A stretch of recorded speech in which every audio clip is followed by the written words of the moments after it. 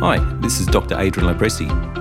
Join us on FX Medicine next week, where we'll be talking to Professor Emran Mayer about the relationship between the gut and the brain and things we can do to restore our gut microbiome. Subscribe to us on your favourite podcast app and follow us on social media to make sure you never miss an episode. FX Medicine acknowledges the traditional custodians of country throughout Australia, where we live and work, and their connections to land, sea and community. We pay our respect to their elders, past, present and emerging, and extend that respect to all Aboriginal and Torres Strait Islander peoples today.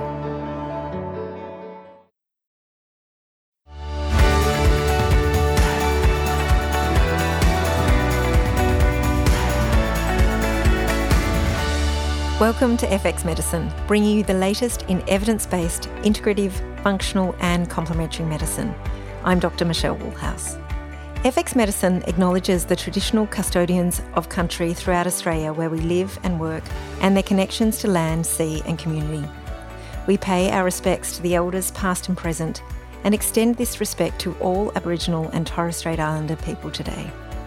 One of the most emotionally complex and at times devastating diagnoses is that of the diagnosis of cancer. Cancer is a complex disease that shares the same etiology of abnormal cell growth.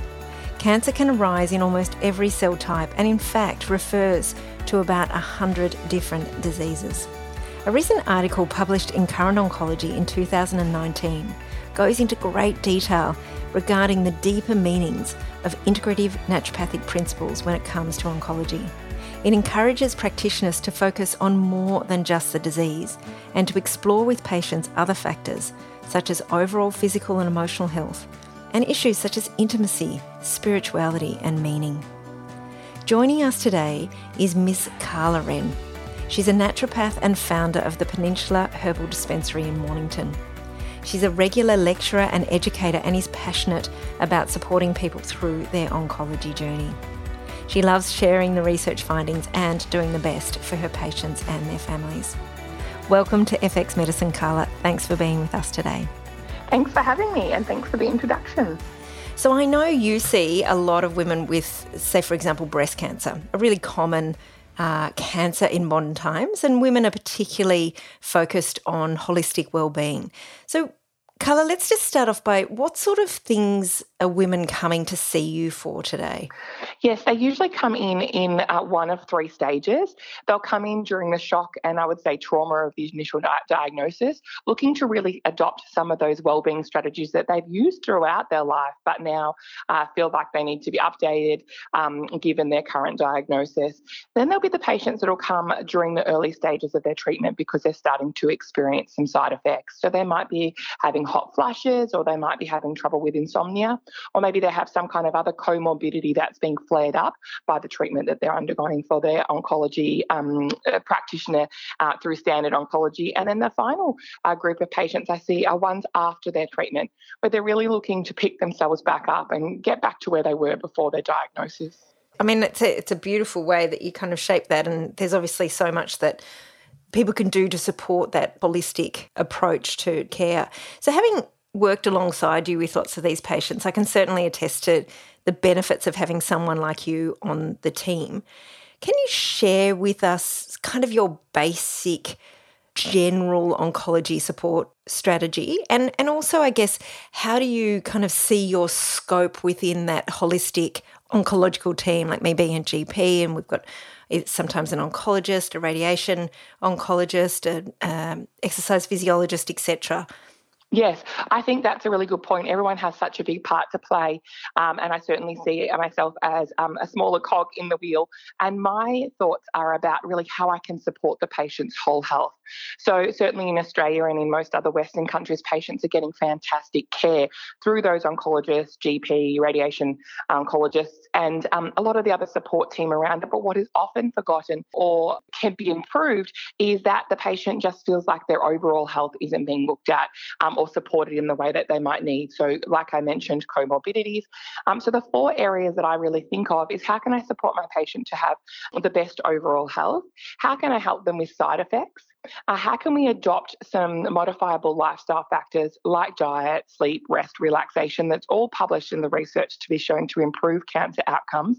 And how can we look after them and their carer to get the best not only from their oncology treatment with their standard practitioners, but also with their whole health, and give them a little bit of control back too, so they feel like they're a part of the cog in this big wheel of treatment, as opposed to being, an innocent bystander that's just having everything happen to them. Yeah, and I think when I speak to my patients about looking at the whole of their health, they start to feel a lot more empowered. Can you tell us a little bit about, just break some of those things down in terms of what is your overall aspect of diet, nutrition, or insomnia or lifestyle? Like, where do you start? Do you have kind of like a way or an approach that you start with? Yeah, I think, we have to remember that, yes, cancer is devastating. And I love that you pointed out that, there is around 100 different types of cancer conditions, and that there's really a diverse range of experiences people have within that. So we consider that in the initial consultation and subsequent consultations, but we also consider those comorbidities or things that might be causing issues. When we come down to the modifiable lifestyle factors like diet and sleep, I do a really thorough assessment just to see where they're at. We might use some questionnaires to understand the quality of the sleep and how restorative their sleep is. And then we lean into what we've always done as naturopaths or integrative practitioners and support them using some complementary medicines or some education around sleep hygiene, or the appropriate dietary principles for them. And there's so much evidence on that to how we can incorporate that safely into cancer care. So, if someone's experiencing a breast cancer that's hormonally dependent, we might consider a group of herbs for sleep, but we need to be really mindful that those herbs don't have any estrogenic action. So the subtle differences are just really around adopting that research and also ensuring the patient's safety given their current diagnosis. Yeah, great. So what are the things that you might look out for example, like using the example that you gave, just using herbs for sleep, and one of the things that you might want to look out for? Is there something that you see commonly in patients? Because I know also, like, so many people are self-prescribing. I mean, I was at Chemist Warehouse this week, and that's an overwhelming experience from a nutritional supplement. Rows and rows and rows of nutritional supplements. And so lots of people are self-prescribing, because, some people that have had a diagnosis really are desperate, to support themselves. And what are some of your concerns, or what are some of the common things that you have seen that you can pick out? Yes, so kind of in two areas. If we go back to that example I gave about the estrogen-dependent breast cancer and insomnia, if you walk into many different retailers to purchase something for sleep, the majority of those just happen to have estrogenic herbs in. So we have to be very cautious, because our patient, we can't expect them to know this. You and I and many of the audience have studied for years to kind of learn these things. And it just so happens that there are herbs in there that we have to avoid. So I do have reservations about self-prescription because of there is such easy risk of interactions. Just as a general across the board self-prescribing risk, I'd have to say the number one concern I have is the use of curcumin. Don't get me wrong, I absolutely love it, and it has a huge amount of research in complementary medicine. But used alongside standard oncology, it can cause some pretty significant interactions. And so that's probably the one that I see most common. Many people will have it on a dietary level, and that's not so much of a concern. But supplements that are getting higher and higher in dose and bioavailability can be a problem if taken at the same time as some chemotherapies. So in terms of safety concerns, what do you do? Do you avoid it altogether, or is there a timing aspect that needs to be considered? Yeah, there's some really great research on this, and it comes down to some calculations to do with the half-life of the medications and the half-life of the pharmaceuticals or supplements that the patient's taking. There's a really great guide called the Golden Rule that helps us calculate this, but when in doubt, we have to avoid it because there are so many options. I talk to the patients during the initial consultation about the toolbox that they have available to them from a complementary medicine perspective. And generally, if it's going to have any risk of interaction, barring a very few exceptions where I might interact and engage the help of the oncology or the pharmacy team within the hospital setting, we would just avoid those. there's always other times to use them, and there's always something else we can use. So I strongly recommend people getting someone to access and check that safety. The unfortunate thing is the databases that provide all of this information aren't free to access for everyone. So I feel like there's a bit of a challenge there to be able to truly find out all the interaction potentials.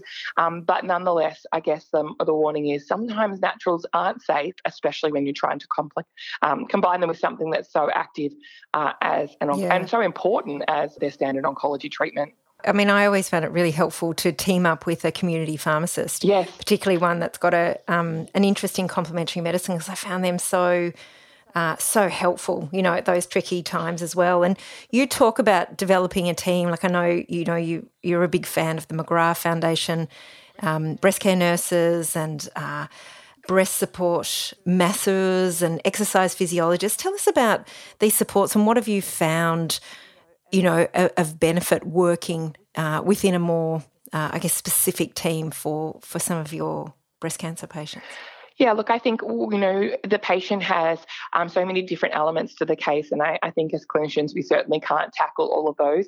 I think that exercise physiologist is a really great example. Again, there's so much research into oncology and the benefits of movement and exercise. But in the scope of the consultation time period that I have and with my qualifications, advising patients on a detailed exercise prescription is certainly not something I can do. And I know that I'm not going to get the best for my patient if I do that. So engaging someone like an exercise physiologist, or you mentioned the McGrath Foundation and all of their services. We have a local support group and some really great nurses who are able to provide a different element to what I can provide. And I think the last 2 years have certainly taught me that patients need this. The systems are tending to be overwhelmed. Patients might not be feeling heard as much as they perhaps used to. And so giving them avenues to get support from other people just gives them more of a cushioning and a feeling of being able to access care from a variety of different clinicians and people who can just support them in different ways.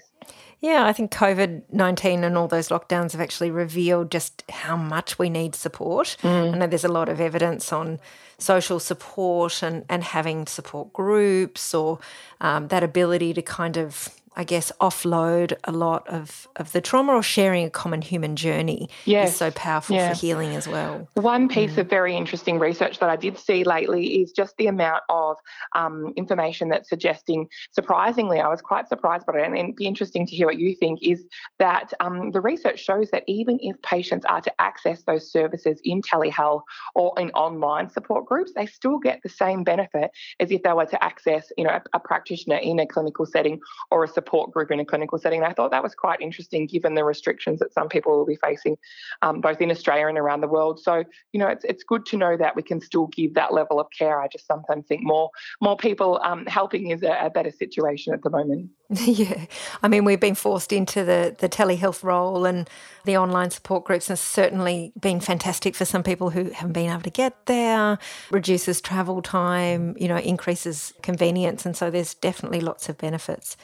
I've heard you speak about what the evidence has coined is called the hallmarks of cancer. What do they mean by that, and how do you use that to enrich your oncology support program? Yeah, so the hallmarks of cancer are really based around some published articles and some extensive research by some of the world's best cancer researchers and clinicians, looking at how we can understand cancer. And it's evolved over the last, I'd say 15, maybe even longer years to really encompass the kind of drivers that might be considered in cancer.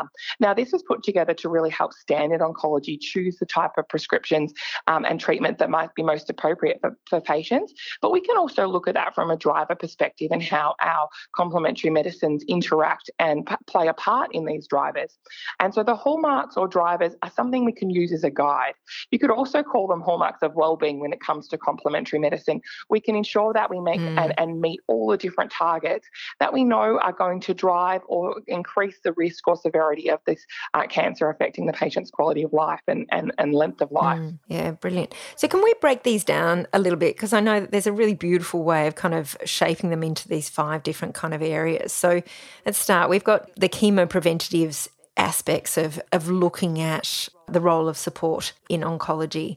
So let's break them down because we've got a few. So what do you mean by chemopreventative, and how do you approach that part of so chemopreventatives are very, very interesting, and it's an area that lots of people will come in natural medicine or will be on Dr. Google at home trying to look at those anti-cancer therapies, and that's really something that we can't use as a term. Chemopreventatives is kind of the most comparable term, and really what it's talking about, if we break it down, which is quite different to perhaps what the consumer might be looking for, is that these things can help with some of those hallmarks of cancer. It can help in the research, published research, to change some of the ways that cancer behaves in the body. So chemopreventatives are looking at that whole system interaction and how we can use some of the complementary medicines appropriately, and they're not always appropriate, alongside or at different times of the treatment to really improve some of those key drivers in oncology. So can you give us an example? Yeah, so things like turmeric, which I mentioned before, hence it being one of the most popular prescriptions, but we have to be quite cautious of that. Things like green tea, Japanese knotweed, there's a huge amount. And I guess it's understanding the right time to pull those things out of our toolbox. And I think it lends itself to bring up that comment of more is not always better. So with my prescriptions, I'm really trying to drill down what nutrients or herbs or lifestyle advice or dietary advice can we use that is the least possible to get these outcomes. So what has lots of different actions? And I think the medicinal mushrooms is one that I like. They're a chemopreventative, and I know we'll talk about them and how they help the immune system shortly, but they also have that chemopreventative action. So we can use them to get multiple actions, and that's what I try and do so our patients don't end up on a whole plethora of things, because that's just another recipe for some safety concerns. Yeah, I'm a big fan of medicinal mushrooms myself. Whenever I look into mushrooms, they blow my mind. So the next thing in this shaping of the hallmark of cancer, we talk about anti-inflammatories. I mean, inflammation is a massive driver.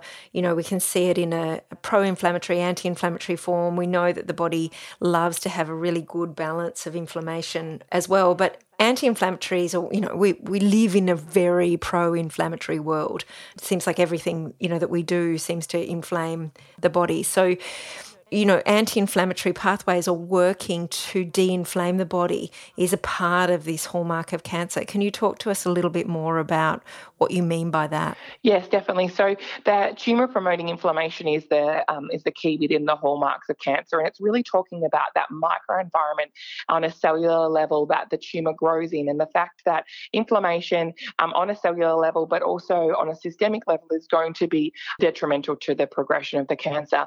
I also find that inflammation, as we know, is so important in so many areas. So I think a lot of the comorbidities that patients are experiencing are also directly related to inflammation. Even if we go to something like depression and mental health, we can see that signs of neuroinflammation. So getting the inflammation under control in oncology is very similar to getting the inflammation under control in just about every complex or chronic modern disease that has that inflammatory connection. So we think about things like omega-3s.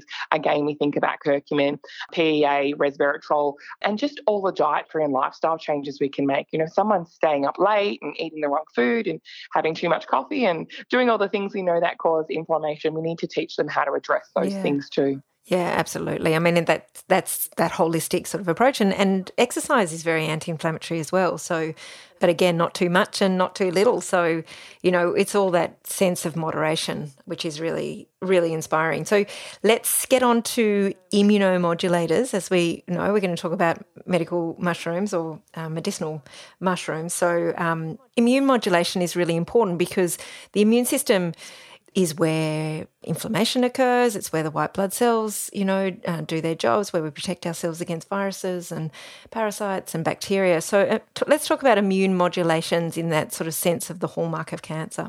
Yeah, so we're really trying to ensure that the immune system does what it needs to do and is destructive in the appropriate way when these cells are incorrectly formed. And so, there's extensive research around the immunomodulators. So from things like melatonin and vitamin C and astragalus right down to the medicinal mushrooms, we can see lots of evidence of the way that this can help in many ways in oncology, but particularly around supporting the immune system. And, the research on compounds like PSK, which is a real Japanese-based formula, just really exciting. We can adopt that and use mushrooms like turkey tail and shiitake, which you mentioned, and a whole group of other ones to really encourage the immune system to go back to what it needs to do. And these are one of the ones that we also have to be careful, because a lot of the new immunomodulator or immunotherapies that are being used, we have to be cautious with using the mushrooms and things like vitamin C and melatonin. But again, in the right time, provide some really wonderful benefits and great to bring into your diet. You're never going to cause yourself harm by eating mushrooms, even if you're on a treatment. So, having those shiitakes or other mushrooms that you enjoy, even just button mushrooms have been shown to improve the immune system. So, get eating the mushrooms. Yeah, I'm a big fan of mushrooms. And then we talk about hormonal modulators. So hormones are not involved in every single cancer, but certainly some of the most prevalent cancers like breast cancer, prostate cancer, etc., have got a hormonal modulation aspect in their treatment programs. So tell us a little bit about how that works with the hallmarks of cancer. Yeah, so like you mentioned, it's not something we assess for everyone, but in someone that's coming with a potentially hormonally dependent or stimulated cancer, we do get some assessment done. So I usually lean into some functional pathology and organise to get some good hormonal assessment done to really understand the pathways and how that person is metabolising their hormones. Again, we look at things like diet and lifestyle. I'm sure your listeners are really familiar with things like plastics and the effect that they might have on hormones. So we really try and clean up ways that hormones could be causing some issues within the body and in the cancer itself. And then we use things like calcium diglucarate, which has some really strong and amazing evidence, right down to rosemary, even in the herb form as a fresh tea. We find that rosemary has an action on stimulating pathways that help with detoxification of hormones. Brilliant. And so the last one, is blood sugar regulation. So blood sugar regulation seems to be such a strong driver towards inflammation and insulin resistance and just almost kind of messing up cellular messaging. So tell us about blood sugar regulation as part of this oncology support program. Yeah, so blood sugar regulation, if we look at the general Western diet and the type of foods that people might be consuming, and very often they don't understand blood sugar regulation. They might have a genetic tendency to have an issue with insulin resistance or even family history of type 2 diabetes, and all of these things, complications to the drivers of cancer, and certainly activate some of those hallmarks we've been talking about. And as complementary medicine or functional medicine practitioners, we're really in a great place to be able to educate our patients about this with some subtle dietary changes, using basic bloods to assess what their blood sugar levels might be looking like, and then using appropriately things like Gymnema, talking to them about fibre and the healthy fats and having enough protein, all really improve these messages and the problems that can be associated with elevated blood glucose level that seems to be quite consistent across a lot of the cancers that I'm seeing. Yeah. I think the other beautiful thing about regulating someone's sugar is how much it impacts somebody's mood. For example, often the oncology journey is filled with anxiety-provoking situations. And so, regulating someone's blood sugar actually helps to regulate their mood, regulate their sleep, and just regulate their ability to kind of cope with challenging situations for which they're most likely going to face, on a day-to-day, week-to-week sort of basis. So such, fantastic kind of whole person care where you really, you might be focusing on looking at sort of bodily health in lots of ways, but in fact we're working on mental and emotional well-being as well. Definitely, and I think it brings up a good point too. Lots of people will come because of that stress and anxiety and maybe the trauma of the initial diagnosis, having significantly changed their diet before I even see them. And especially if they've got a good level of health knowledge, but surprisingly many of those changes that they make, particularly if they pull out lots of fats or animal proteins, mean that their blood sugar regulation is actually worse. And so they're trying to make these really positive changes, but it's leaving them feeling a bit unusual because they're just not having enough carbohydrates or complex carbohydrates perhaps to balance their blood sugar, and they are getting a bit more lightheaded and some of the hypoglycemic symptoms. So trying to show them how to formulate a really balanced diet and still, engage in the kind of things that they're trying to do with their dietary strategies, but just make sure it's not leaving them feeling, deflated and malnourished as well. Yeah, and I think that's where having a support person, there with you, because what I find also about the cancer journey is that often the family members are quite anxious as well. And so the person experiencing the cancer can sometimes feel like they can't burden their familial support people with additional kind of things that they're doing. And so having that kind of external support person where they can freely kind of discuss, really what they want to do can be a really powerful kind of balancing effect for them, so they don't have to burden, or they're not burdening, but they often feel like they're burdening their family members them, with yeah, that's right. But I wanted to add a couple more. It's not, official, but I think there's a couple of other aspects of well-being that are really important to consider, and that being like circadian dysregulation. I mean, I read an article yesterday actually about our teenagers having the worst sleep in the history of humanity. So quite a large That's alarming, headline in the conversation yesterday. Yeah. But circadian dysregulation is actually associated with hormonal dysregulation and stress hormone dysregulation and all sorts of inflammatory issues as well. And I think it's a really fabulous thing to talk to people about the importance of deep sleep, the importance of the restoratory aspect of sleep, but particularly in supporting someone on their oncology journey. Yeah. Tell us how you approach that too. Yes, I really try and engage them around the quality of their sleep. And I think it's one of those things that you have to dig a little bit of deeper with patients. I want to know about their dirty little secrets, like they are on their phone late at night, or yes. I don't know, that they're sleeping in really late and they're going to bed really late. If you ask a patient how many hours they get, and they'll just answer, I wrote 8 hours, but they're not telling you that that's from 2 till 10 a.m., 2 a.m. to 10 a.m. or something like that. The research shows that that's not ideal. And so really trying to gently educate them in the right direction. If they're having trouble with sleep, give them some really good avenues to support their sleep, and talking to them about, like you mentioned, all the things that are affected by their sleep. Blood sugar regulation is another big one. And if they can make changes to that, it's a much easier and more pleasurable thing to change than perhaps having to give up their favourite foods or some of the other things that we might ask them to do during this whole thing. I generally say to them, if they're having really terrible sleep or they've got a terrible pattern, and we talk about doing like a sleep rehab or a sleep reset, and really just focusing for 7 to 10 days on all the things they need to do to get an earlier night and a better quality sleep, whether it be starting their wind down time at 5 o'clock and having their meal earlier and getting off tech and having a nice warm bath, or having, kind of a sleepy tea, just really establishing new patterns and trying to invest in getting to bed earlier and getting better quality sleep. They feel like different people. They come having more ability to cope with stress and the situation, and quite often their family members start to do the same as well. So everyone's feeling a bit better for it.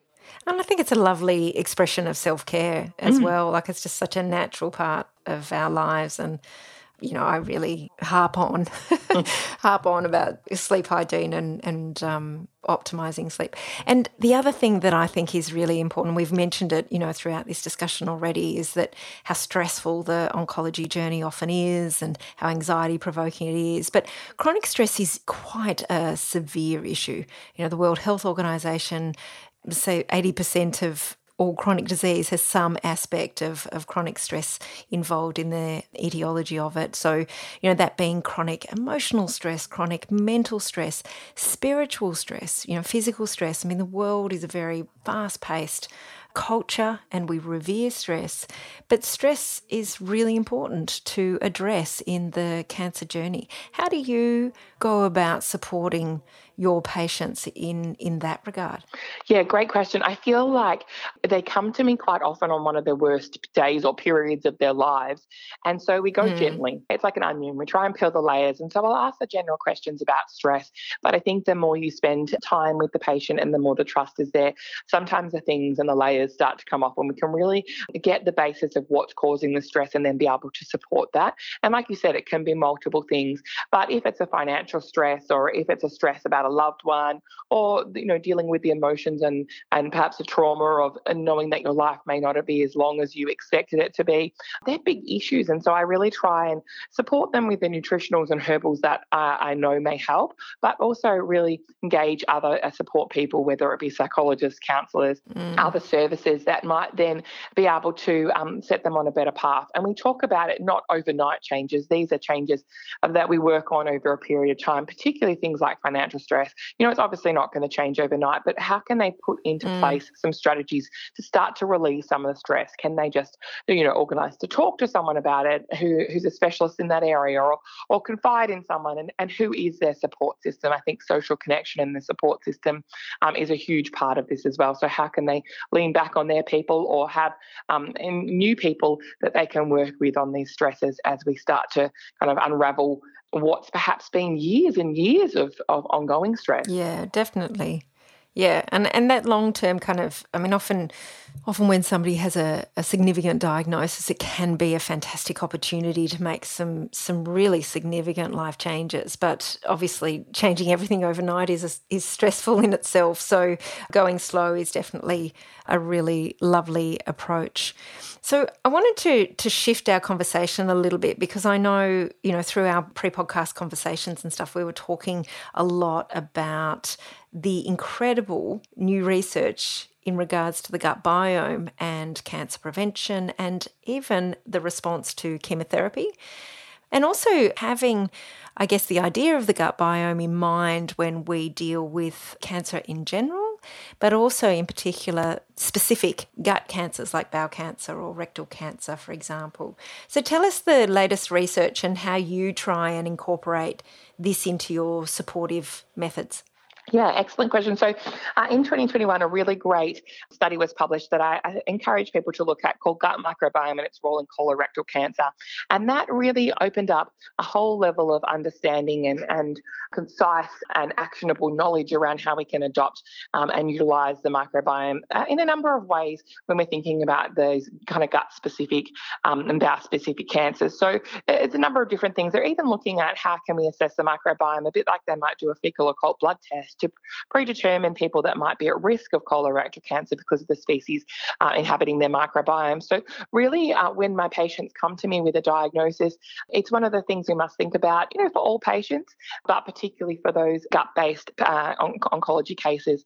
And so I'll usually organise to do some form of assessment of their microbiome to discover if they do have any of those species, but also to find out a bit more about what's going on there with digestive enzymes, acids, detoxification profiles, those kind of things. And, getting the microbiome sorted for people with any cancer diagnosis, as you mentioned, helps the absorption or effectiveness of the chemotherapy in new research. So it's a big area, and I think we're just learning the tip of the iceberg, and I think going forward there'll probably be so much more to learn, but certainly something that's important to keep our eye on and then discuss with our patients. Yeah, definitely.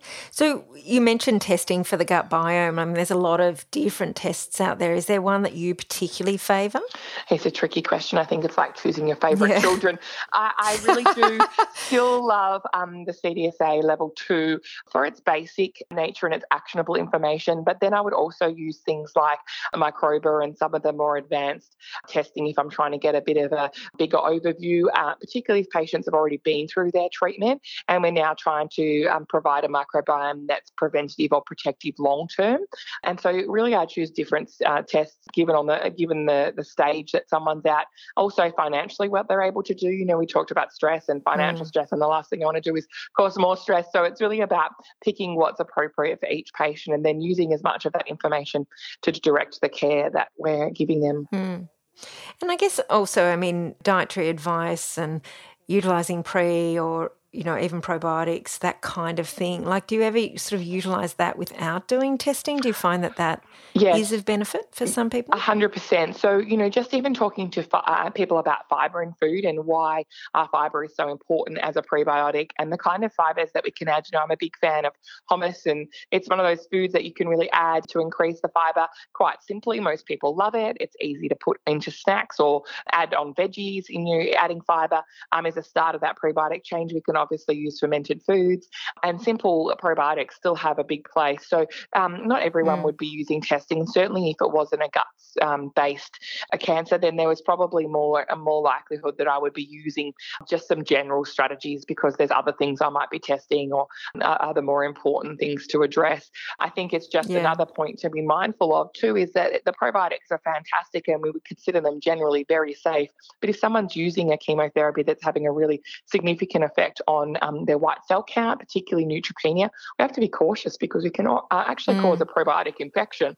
So it's one we need to choose a little bit carefully, but very important. You can't go wrong with the food that will help as a prebiotic action. Yeah, definitely. And I think that's empowering for the practitioner, but it's empowering for the patient as well. Like if there is financial issues or treatment fatigue. That was the next question I want to talk to you about it, because this is what I see in my practice is a sort of sense of treatment fatigue. You know, I think often what happens with people with the diagnosis of cancer is their life is going along day by day, ordinary, and then bang, this news comes, and as you mentioned, earlier in the talk, this sense of trauma.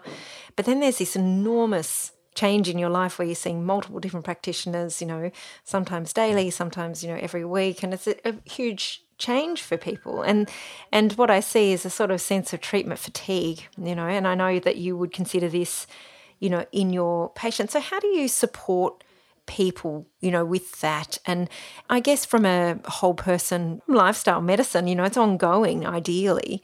And how long do you try and treat people for? And how do you wrap it up for people? Like, what's your approach there? Yeah, so in the first consultation, I really try and highlight the fact that we do have so many options, but the skill is choosing the appropriate option at the appropriate time. And so whether it be keeping supplements to the minimum or just making simple changes, not overwhelming them, giving someone a huge dietary handout is something that we're sometimes encouraged to do. But I know just from my experience in clinical practice, I'll probably never adopt anything out of it if it's too overwhelming. So really just if we're working on diet, one meal at a time, how can we up-level the breakfast to be more appropriate? And next time we might more talk about how to make some simple changes to get more movement into their day. And so I try and really chunk it down and just give them the bits that are most important. And you have those patients that are really motivated and engaged and they want to know more. And there's always more we can tell them, but I try and keep it on the simpler side. So then it's something that over time evolves to be a completely new looking life, and perhaps something that's much healthier, not only for their oncology, but also for their general well-being. Family usually makes those changes as well. And so some patients that I've been working with, upwards of 15 years, are looking at how we can improve things. And it's ever changing, particularly if someone's had an extensive period of treatment, like some of my metastatic patients who are on ongoing treatment, the type of things we have to do for their diet or the strategies that we have to continue to change and make so that they can continue on to be as healthy as possible while undergoing those long-term therapies mean that there's always something to learn. Brilliant. Is there any questions that I haven't asked you, or is there something that you haven't said that you really feel is very important for all of our listeners to hear? Yeah, I think it's just really important to be mindful of the fact that patients do have so much they can do on this day when they get this terrible diagnosis and the weeks subsequent to that there's a lot of support available and also a lot of research for that support. That's why I got into working in this space and supporting patients undergoing cancer care, is because I was just so inspired by the amount of information that was there to say, using particular herbs and nutrients were helpful and effective. And I think getting the right advice, taking your time, not making rash changes, and also really looking at how we can support the patient but also the carer. There's a lot of research one of my colleagues is doing up in Sydney on how we can support the carer and ensuring that they don't end up having worse health in the long term, which is what the data kind of shows. And so I think it's just that there are lots of people like you and I and other clinicians working in this area who are here to help and give the right advice. So walking into some of those retailers we mentioned and grabbing something might seem simple, but I feel like there's a lot of better quality and actionable and researched evidence ways to go about it it's probably more cost effective in the long run and gets better outcomes. Yeah. And Carla, thank you so much for being with us today. I love your idea of the toolbox. I think that's such a beautiful thing because, sometimes complementary medicine can be overwhelming in just how much benefit and how much support it can have. So knowing that we've got a toolbox and really supporting patients to understand that we've got choices within lifestyle medicine and within complementary medicine, and there's so much opportunity for patients to improve their health at such a vital time in their lives. And the work that you're doing in this space is so important, and just so appreciate your passion, and I know that you're hugely appreciated by your community. Thank you very much. Yes, I think it is an exciting time, and it's such a pleasure to work in this space and So I'm very appreciative. So thank you everyone for listening today, and don't forget that you can find all the show notes, transcripts and other resources that we discussed from today's episode on the FX Medicine website. I'm Dr. Michelle Woolhouse, and thanks for joining us. We'll see you next time.